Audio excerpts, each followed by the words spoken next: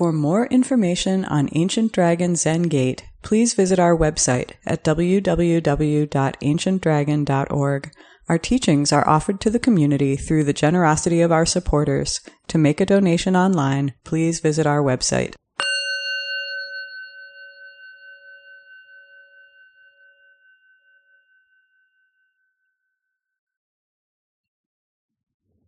Good morning, everyone.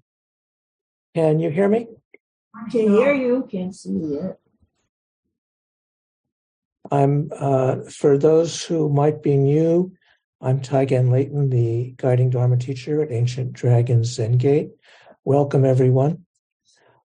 I've been speaking in the last month and will continue in the next month, speaking about the 10 paramitas, is sometimes translated as transcendent practices. I think a better translation is liberative practices. These paramita means to carry across to the other shore. So these are practices which help liberate beings and awaken beings and relieve suffering. So just as a review, the 10 are generosity, ethics, patience, energy or enthusiasm, samadhi or meditative stability, prajna paramita, the perfection of wisdom, it's often translated as, and then skillful means, vow, powers, and today I'm going to speak by request about jnana paramita, knowledge. So knowledge is different from wisdom. We sometimes think of wisdom as involving a lot of learning and study and knowing a lot of things, but the paramitas, these liberative practices, makes a distinction between wisdom and knowing. And again, the first six are often presented as a group, ending with prajna paramita, the perfection of wisdom or the practice of wisdom. But knowledge is a separate one, and that's kind of interesting. Prajna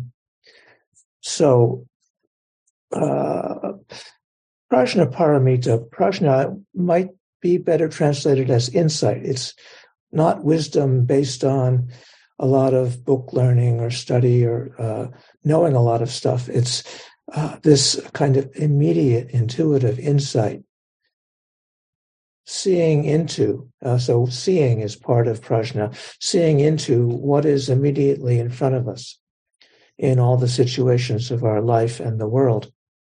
That's different from jnana or knowledge. David Ray, jnana is etymologically related to the Greek word gnosis, Gnosis. How would you translate gnosis? Well, it means all the kinds of knowledge. You know, it's come to mean that mystical kind of knowledge. But in Greek, it's just all the things that it's also the same as the English word know. Good to know. So that's what I want to talk about today: the practice of knowing, as opposed to the practice of wisdom or insight. So traditionally, in early Buddhism, this referred to the Buddha's knowledges, the Buddha's knowledge of minds and thoughts of all of his followers, and also knowledge of all of their past lives and knowledge of all their future lives. So the paramitas are different depending on Buddhas or bodhisattvas. The Buddha's practice of paramitas is having super knowledges, having super patience, super ethical conduct, super generosity. But these are also bodhisattva practices, which is to say, practices for all of us bodhisattva practitioners, which is all of us. So what does it mean for us to do these practices? And many sutras, for example, the Avatamsaka Flower Ornament Sutra, talk about it this way. So how do we, so the point is, how do we use our knowledge? How do we use our knowledge to benefit beings, to support awakening, to help relieve suffering? So it's not about having ultimate knowledge. It's not about knowing what, the stock market's going to look like tomorrow. It's not about, to know where all of you are. I happen to know that there are people here from California, at least a couple, Ohio, Wisconsin. On Zoom, we can see each, for those of us who are visible on Zoom, we can see each other's space. And so that's a kind of knowledge. But this is more about how do we use knowledge? Or we could say it's about know-how. So so many of you have great knowledge sets. I can see some of you who know a lot about healing, about friendship, about many things, about the mind in terms of modern Western psychology. But the point isn't, and partly we're encouraged by our educational systems to know more and more. So when we know things, how do we use that? How do we use that? We could say at the service of prajna, of wisdom or insight, or at the service of helping to support awakening, helping to encourage practice, helping to encourage awareness and kindness, and to help relieve suffering. So the point isn't just to know lots of stuff, but how do we take care of situations?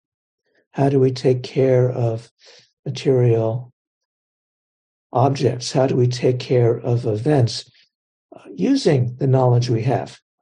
And, I can see that there's a lot of very knowledgeable people here. So how do we develop our knowledge? How do we use it? So it's not the same as understanding. Of course, it's okay if you understand things, and part of jnana paramita is to know and understand many things. But the goal of our practice is not understanding. Of course, understanding may be helpful, but it's not about, for example, understanding all the Buddha sutras, or understanding all the ways in which our technological systems work. It's okay if that happens. In fact, it can be helpful. How do we use that to help each other? So that's what this knowledge is about. It's okay if you understand, but the point is, how do we share and spread awakening? How do we relieve suffering? That's the goal, period. And we can use all of these practices, these 10 practices, in the service of that. So, I would translate it more as know-how. How do we know how things work? How do we know how situations can be helped? How do we know how to take care of our zendo and our practice and our connections? And then how do we use that? So this practice of jnana is different from prajna. There's an overlap, of course. So prajna paramita, this liberative practice of insight or wisdom, is often, conflated with knowledge. The great bodhisattva of wisdom, or prajna, is Manjushri, and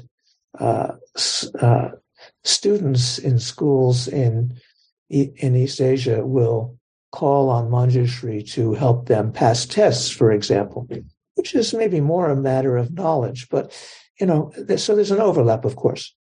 And it takes some wisdom to know how to use our know-how to be helpful. So all of these 10 have a lot of overlaps. This knowledge is related to skillful means. How do we know how do we know how to be skillful? I'll be talking about skillful means sometime in the next month. Skillful means is important.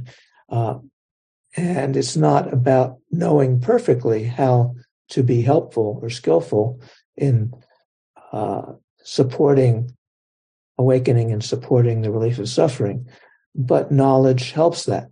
So there's a lot of connections between these different practices. I talked last week about patience, and of course, patience supports knowledge and wisdom, and vice versa.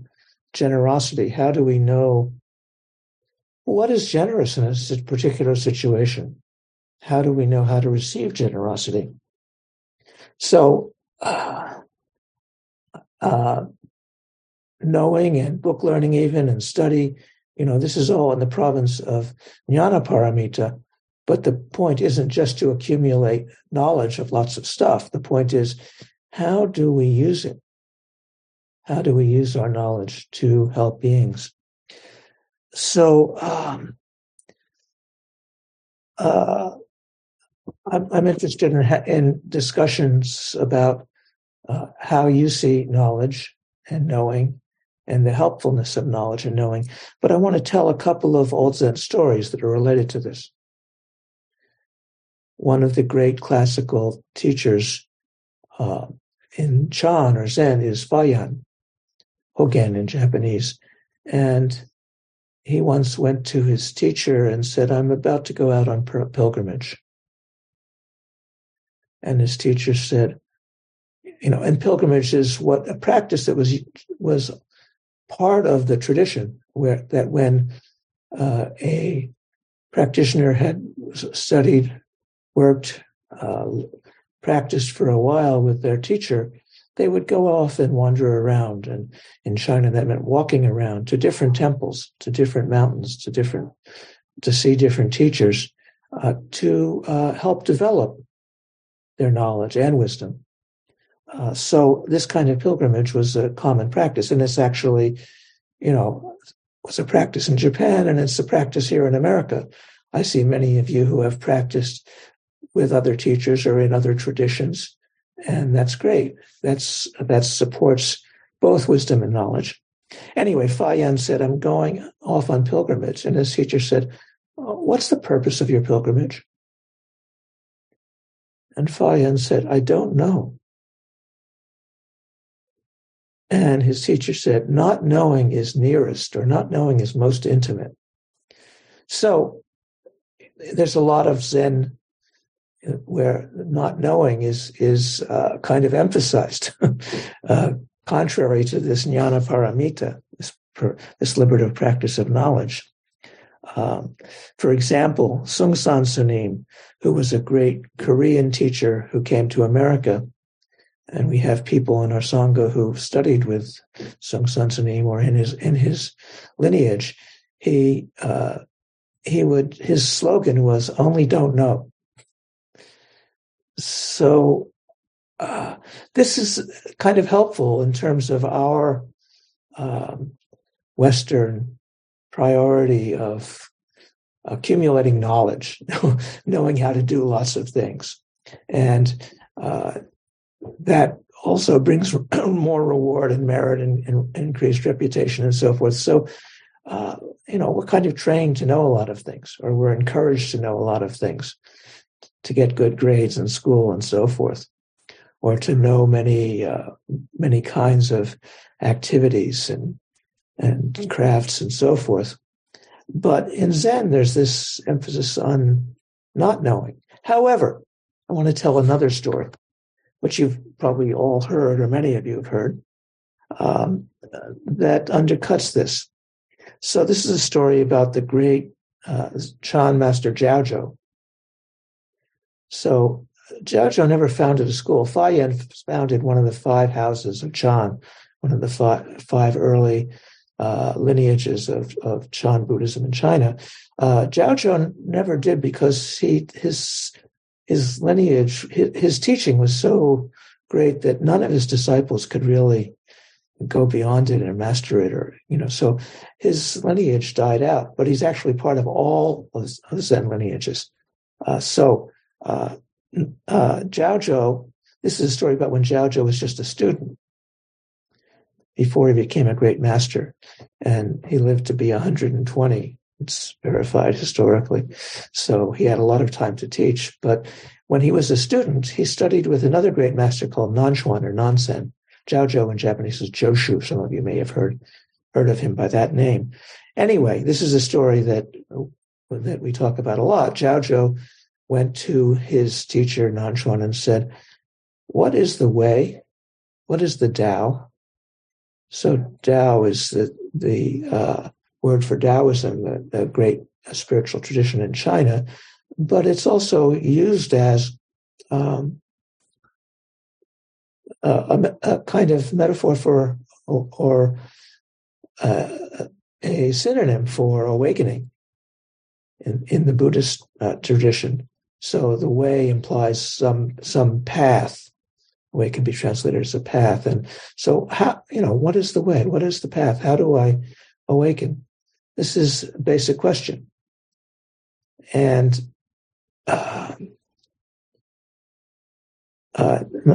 Nanchuan said, everyday mind, ordinary mind is the way. So nothing special, as Suzuki Roshi said. Just ordinary everyday mind is the way. Oh, Zhao Zhou thought. Well, then he said, well, how do I get to that? How do I approach it? He was a good student. He wanted to know, how to get to ordinary everyday mind. And Nanchuan said, and again, I know many of you have heard this story before, but Nanchuan said, the more you try and approach it, the further away you get. So this is in line with our Soto tradition of not trying to achieve or gain or, gain merit or get material goods.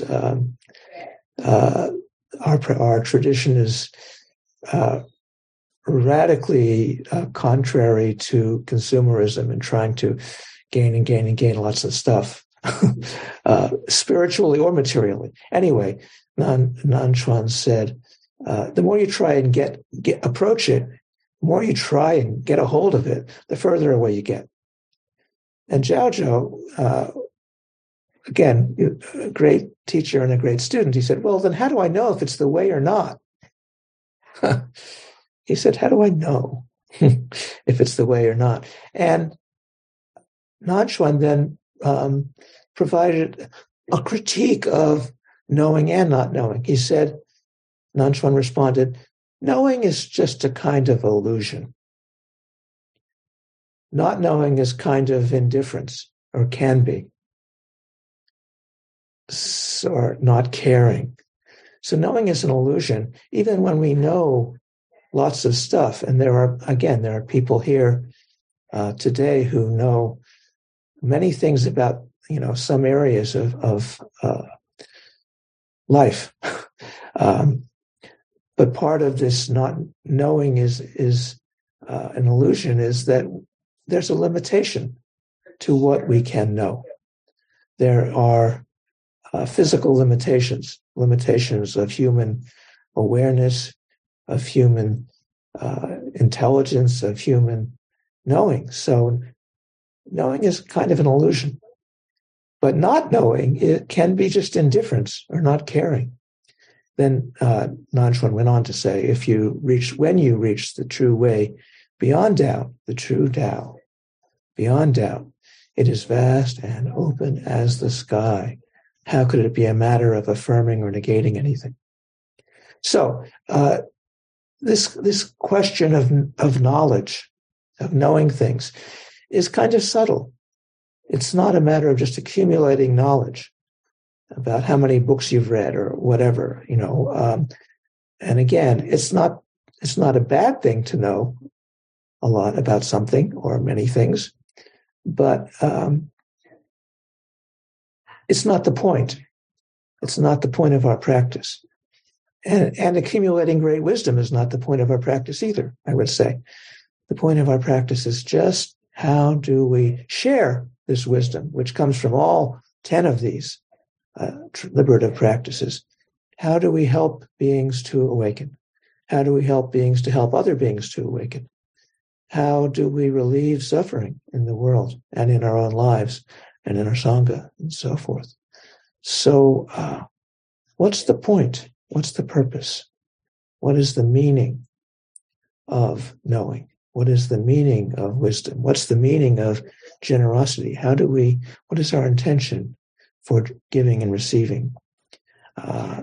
This is the point. So, I was talking about the difference between Buddha's practice of paramitas and bodhisattva practice.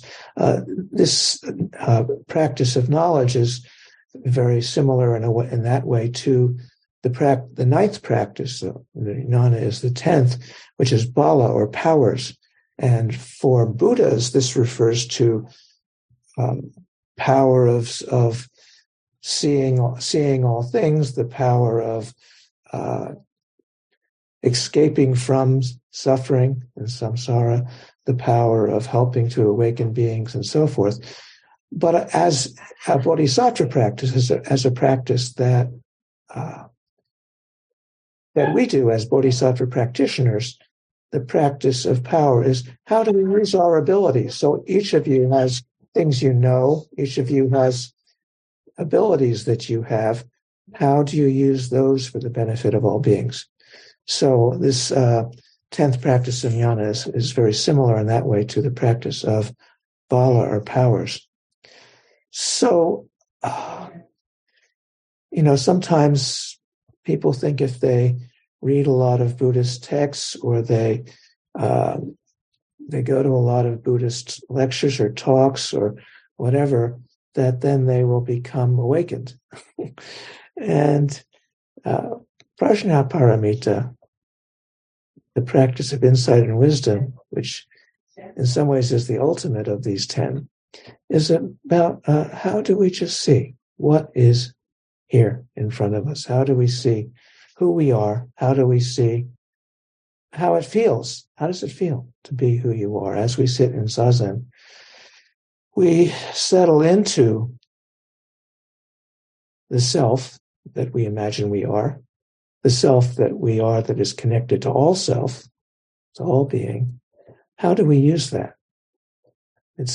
So this goes back to skillful means. How do we support awakening? How do we support kindness? How do we share that together? How do we support Sangha? So knowing about that is the ultimate knowledge, actually. Knowing about how to use knowledge is really the ultimate transcendent liberative knowledge. So it may be very helpful if you know many things, if you know a lot about healing, or if you know a lot about kindness or compassion, or if you know a lot about many things that many of you do know. But anyway, what's the point? How do we use this? So that is the question underlying it. So maybe that's as much as I need to say about this. I don't know. But I'm interested in hearing your responses, your reflections, your considerations of knowledge and how it works and what it means and how do we use it and so forth. So comments, questions, reflections, please feel free. So David Ray, would you help me call on people online or in the room at Lincoln Square? Yes, indeed. Joanne has her hand up, I think. Good morning. Hi, Joanne. I think for many years confused beliefs as knowledge. And I've been learning to differentiate those. And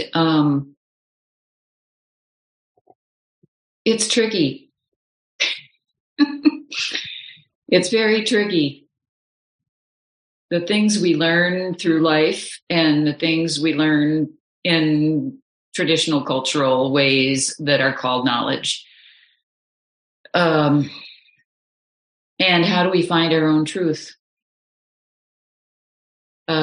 Truth is probably different for each of us, but most of the time it's realizing we don't know and just observing what's happening around us in the moment, and also figuring out if you want to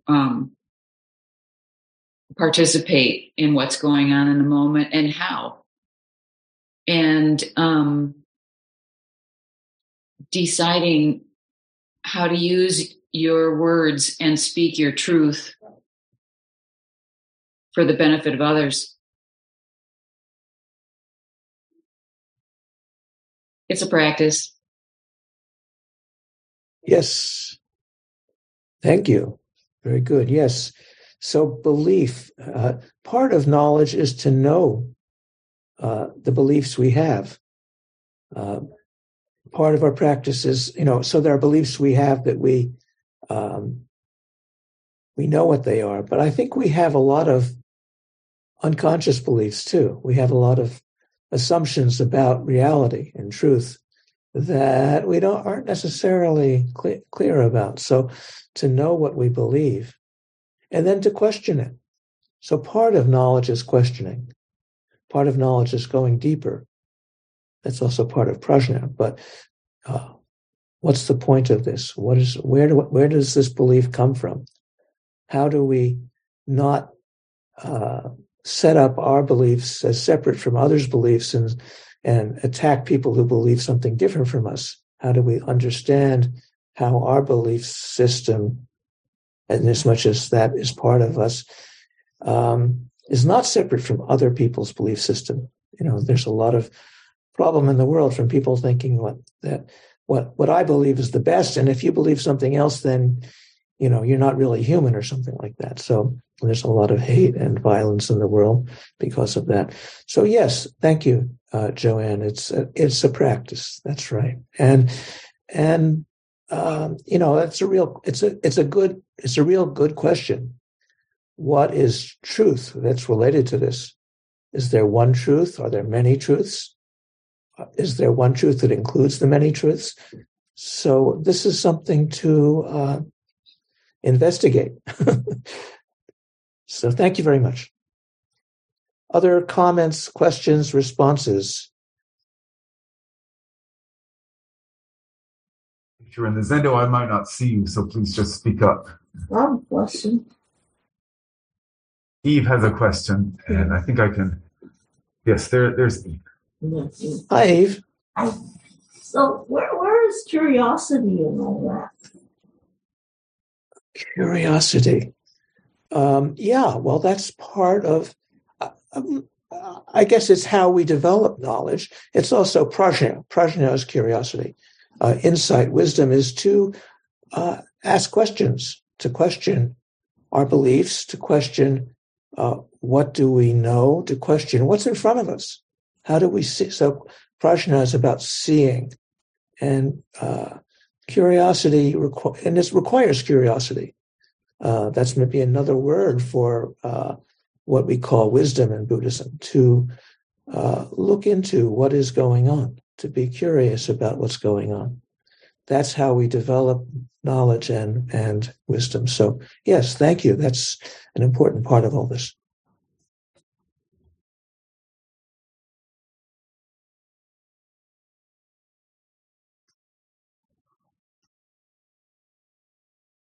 I have a comment. Ogetsu. Oh, Ogetsu, hi. Thank you, Taigen. This seems to intersect a lot with skillful means. Yes. Of how to be helpful. And I just, I've been reflecting on this video I saw in the New York Times recently called The Benevolence. I don't know if anybody's seen this. Deborah's saying yes. Called The Benevolence. It's in the opinion video section of the New York Times. It's in black and white. And it's people learning how to respond on a crisis line in Montreal, where they just listen and respond in an active way. And it's a very beautiful illustration. There's nothing about Zen in this, but there's this sense of people learning, helping each other learn, and learning how to respond to people in great suffering and provide relief, which I think is what this Paramita business is all about. So I just thought I'd make a plug for that, about how inspiring it is to see these people who, volunteer to learn how to be helpful and to learn about responding to deep suffering. So that's my plug for the benevolence. So thank you. Thank you, Hogetsu. So that sounds a lot like, we have many people in our Sangha who work or have trained as chaplains, and that's kind of their job to go into a situation of suffering. So this is also how we learn. It's by trying out, by testing. You said curiosity, but it's also questioning and testing our ability, speaking of skillful means, to be able to be helpful, and what we know, what we think we know, which is never the whole story. Our knowledge is limited as phenomenal, particular human beings. But how do we use that? So thank you very much, Hogetsu. I'd like to follow up a little too, so I can go ahead. Yes. It's like feeling listened to and being and able to listen. I know some of us in here have spent time in monastic practice at San Francisco Zen Center. And one of the things that I've been really grateful for is you feel listened to, that there's a stopping, that there's a training even to stop and actually listen. And I wonder if other people have had that experience in here of actually feeling like, somebody actually is listening, engaging in this active process with me and not trying to manipulate the situation. So I think there's something so deep about this topic. So thanks. Yes, thank you. Yes, this is what Sangha is about on all kinds of levels. And our current exploration of how to fully engage Sangha and our new Zendo and with all the people on Zoom too. So how do we integrate that? Yes, thank you, Hogetsu. So other comments about that or anything? I have a comment.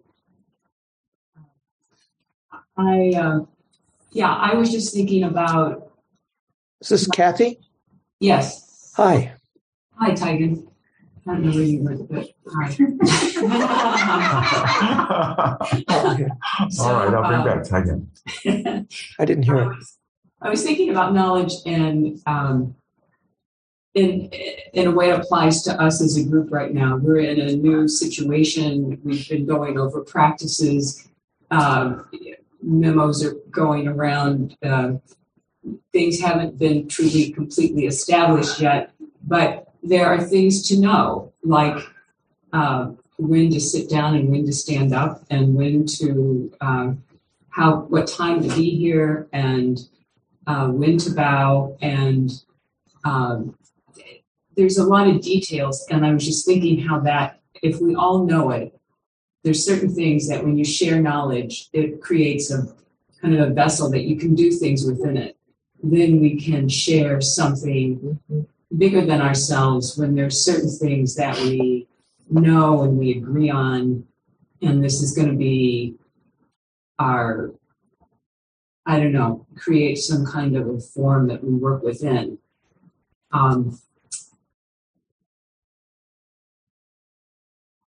I think that's useful. It's very different than the other kind of knowledge we're talking about, which is of course, hugely important. But I just thought that's kind of a mundane thing that allows a group to process as a group, which has to do with knowledge.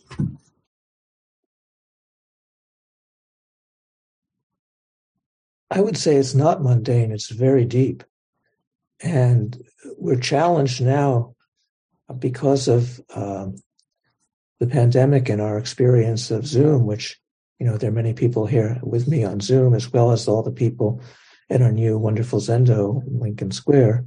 How do we, so discover is another word related to Eve's question about curiosity. How do we discover how to fully integrate all of this, knowing how to practice together and seeing the scope of that when we have a dozen people in the Zendo on Lincoln Square, and then people from New Mexico and Wisconsin and California and all these people here on Zoom. How do we practice together in Ohio? This is a huge challenge for Sangha now, not just our Sangha, but all Sangha. How do we practice with the question of how do we share all this together? So thank you.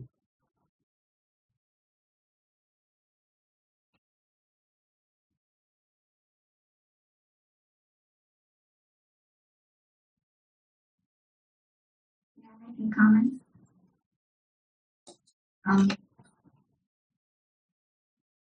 I really like Kathy's comment because it brings me, it helps me be in the group and helps me understand that practices that I don't particularly like still help me to stay within what we're doing in the Sangha.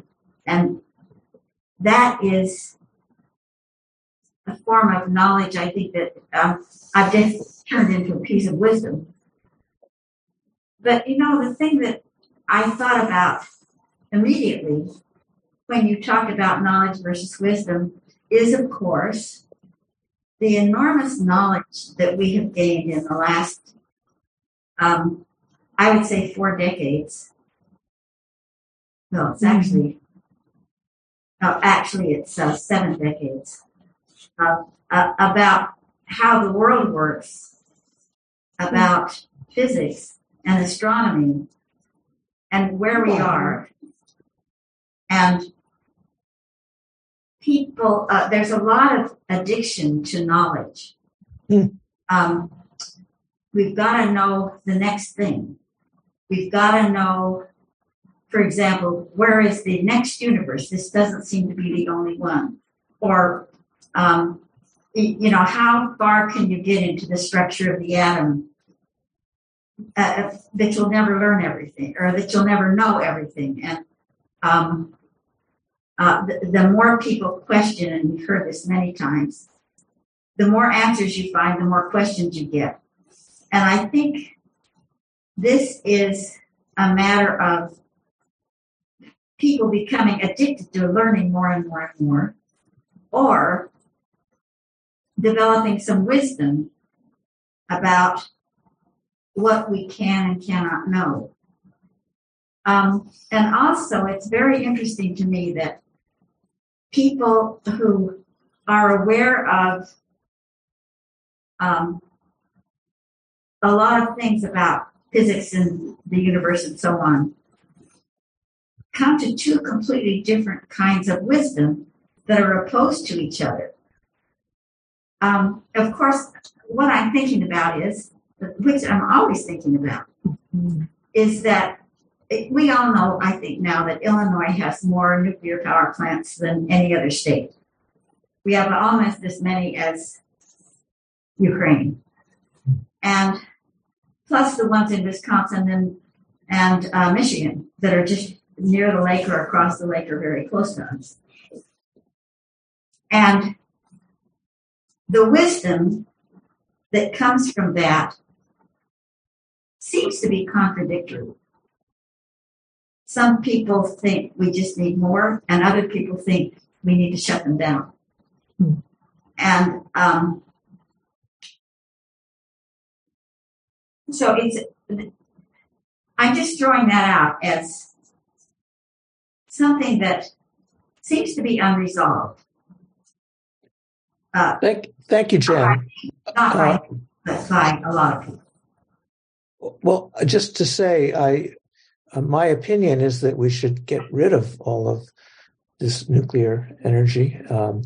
I know other people here don't agree with that, so that's just my opinion. But this is the basic point you're making, or one of the points you're making, is that it's about science. Science has been a wonderful tool, and yet it's not exactly the knowledge of the Buddha, who knows everything, supposedly, who's omnipresent and omniscient. And so science is a wonderful method of learning more, getting more and more knowledge. And then wisdom is about how do we use that knowledge? And you gave some examples of, there's many other examples too of how our technology, all of the wonderful things we know how to do now, sometimes it's not helpful. So that's a good example of how do we balance knowledge with insight and clarity about the implications of it. So thank you. Can I do one follow-up? It'll just be short. Please. I've always thought that the discovery of the structure of the atom was one of the greatest accomplishments of human beings. But then look what we did with it. That knowledge of the structure, and then the lack of wisdom in dealing with that knowledge. Yes. And part of the wisdom about that is that we can see that the structure of an atom is very similar to the structure of our solar system, with the electron planets circling the sun nucleus. And that actually that same structure applies to the structure of the galaxy, as I understand it. That galaxy is a swirling mass of things circling around a central, I don't know what. I don't think the scientists know what. I don't know if it's a black hole or whatever. And that maybe our universe is circling around many other universes. Anyway, to see how these patterns of what we know stretch widely is part of what Buddhism talks about a lot. Anyway, thank you, Jen. That's very helpful in terms of talking about the difference between knowledge and wisdom, all of that. We have time for, a couple more responses, maybe. Anybody else have a reflection or thought or question?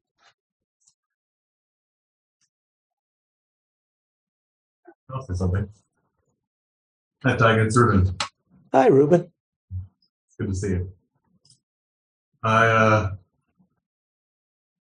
we were last talking about this, I was reflecting on how I really had a hard time seeing what knowledge has to do with our path, the spiritual path. And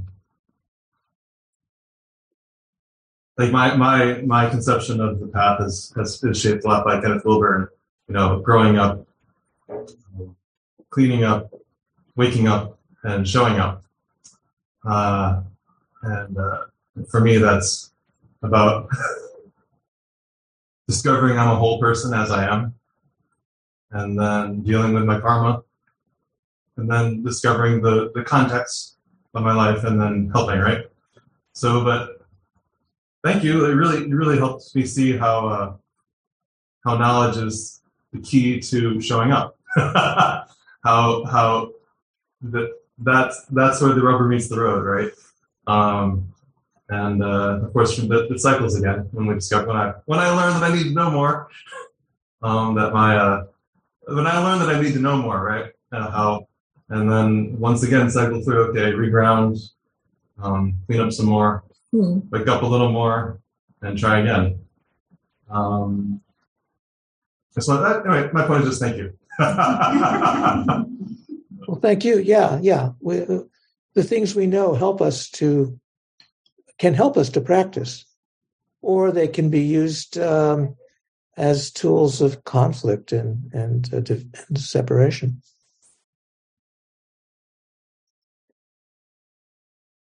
Are there any other last comments, questions, responses? Please feel free.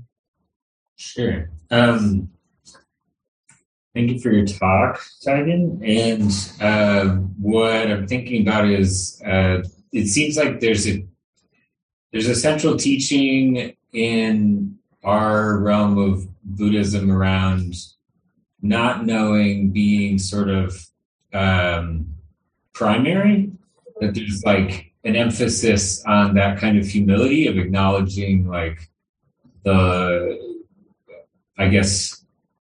all of the unknowns. And it seems to, like this came up around like patience as well, that there's like, for me, there's like a tension between, it seems like sort of the call to like humility and like waiting that is like fundamental to like the wisdom of our practice.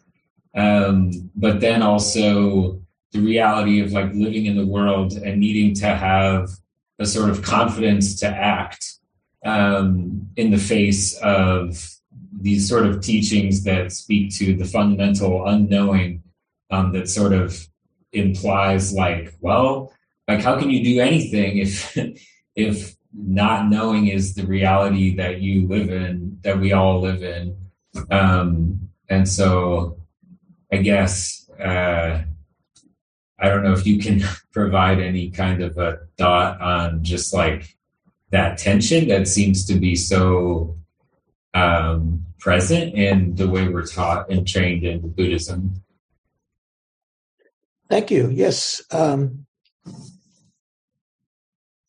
So part of the practice of knowing is to know what we don't know. So there's an interesting tension, dialogue, mutual support between knowing and not knowing. If we know, if we understand, if we have some sense of the limitations of our knowing, we can use the things we know more skillfully, more helpfully. If we think we know it all, then then there's no more conversation. There's no more investigation. There's no more curiosity. There's no, so people who know it all about some topic, who can explain everything about some topic, don't see the things they don't know about it and cut off this inquiry. So the inquiry or the questioning is really important. And this is where knowing and not knowing are really partners, so that we can develop the things we know to be more beneficial by knowing that we don't know. We can not know some things and then learn. So education is an interesting part of Buddhism. What is it that we are trying to learn or study? Dogen says very, very regularly, do you really know this? Please study this more. So how do we learn in a way that's not just accumulating facts or so-called facts, so that we are the most knowledgeable person in a particular area? So this knowing and not knowing are actually partners. Thank you. And just a quick follow-up. Do you feel like any of the paramitas speak to kind of like faith, given that we are always acting in a kind of like ignorance? Like we can embrace our not knowing, but sooner or later you have to trust that even in your not knowing, there's a way to move. Yeah, they're all about faith. our whole practice is about faith, not faith in the sense of beliefs or belief systems, but trust. So what Zazen is about is settling more deeply into this deeper awareness of being alive and trusting something. It's not belief in some super being or belief in some super doctrine. It's trusting that we're alive and that we have the opportunity to be caring and helpful and aware and kind. So, I'm just looking at the list of the 10, and I would say they're all about faith in that wider sense, confidence in that wider sense. The practice of vow or commitment is one where we particularly express our trust and faith. So maybe I'll speak about that next month in one of the talks. So, but yeah, it's a good point, because all of these depend on kind of deeper confidence and trust in reality. So thank you. Yeah. There might be time for one more comment. So please, if you have something you wanted to say or ask or respond to, please feel free.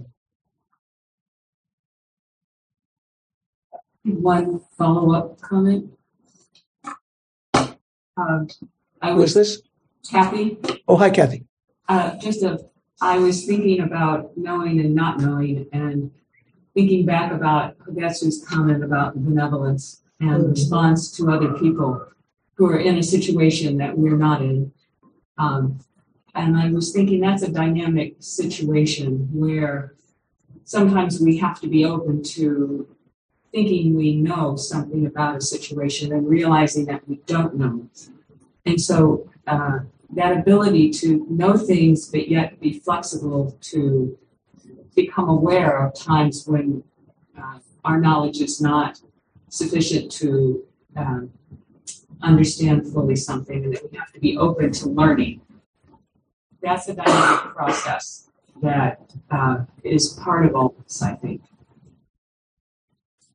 Thank you. Yes, there's a process here, and partly it's to know what we do know as well as to know what we don't know. So we all have skill sets and knowledges that can be helpful and that we can share to be helpful, as long as we don't think we know all of it. So thank you very much.